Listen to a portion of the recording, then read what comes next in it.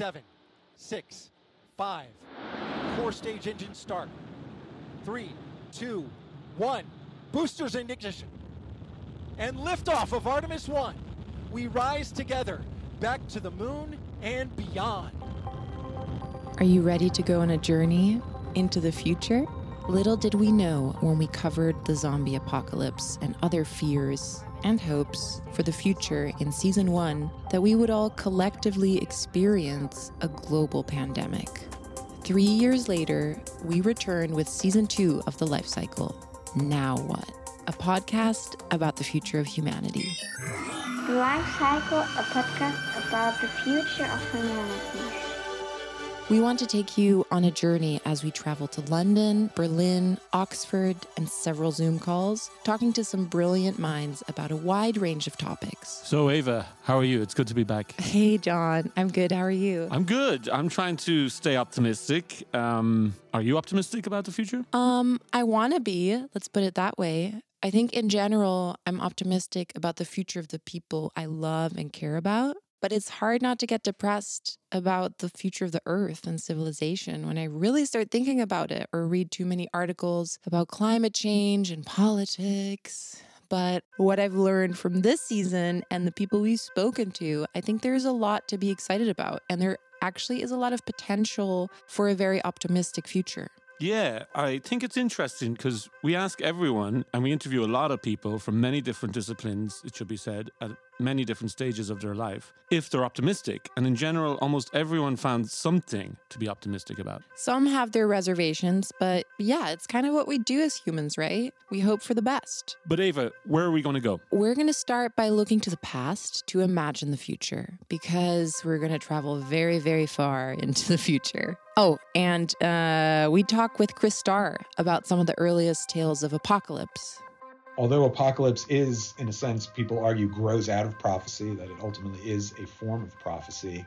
Personally, I think I do feel optimistic that thinking about the future as either a collapse or as a golden age or a utopia is a very old human practice.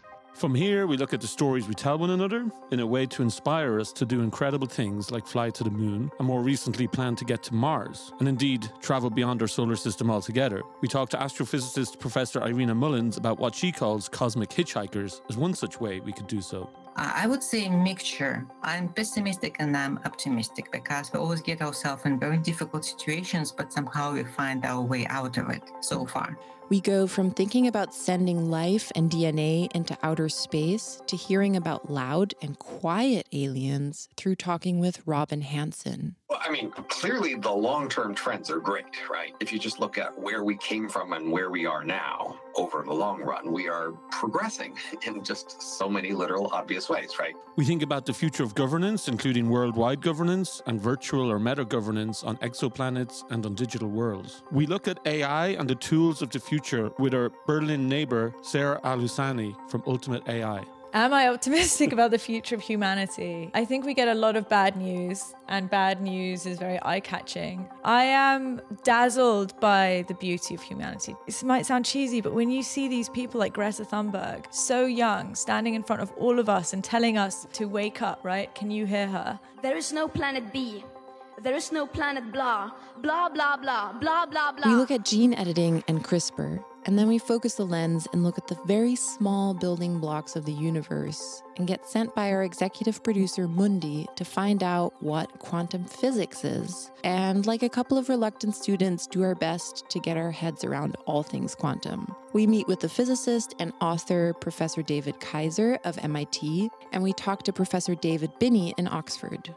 Are you optimistic about the future? Absolutely. Okay. No, we all live like Roman emperors, really, because I think largely from the gifts of dead physicists, right? But also dead chemists. We enjoy a standard of living which is extraordinary. After such hard work, we get some light relief with Dr. David Nutt and talk about how we could replace alcohol with a synthetic, less poisonous alternative. I think I'm pretty optimistic about the science future. We could put science a little bit further up the hierarchy of decision making than it is at present, particularly in relation to things like drugs and drug policy. Let's go on this jolly old jaunt then of science and technology, and let's see what we can find out. This is season 2 of The Life Cycle. Now what? The Life Cycle is brought to you by Clan Games. It's hosted by me, Ava Kelly. And myself, John Hulton. Listen and subscribe on Apple Podcasts or Spotify or wherever it is you get your podcasts. We're going to pull up the audio now so that you can listen in. Please go. And rock. Rock is go. All right, copy all. And launch director.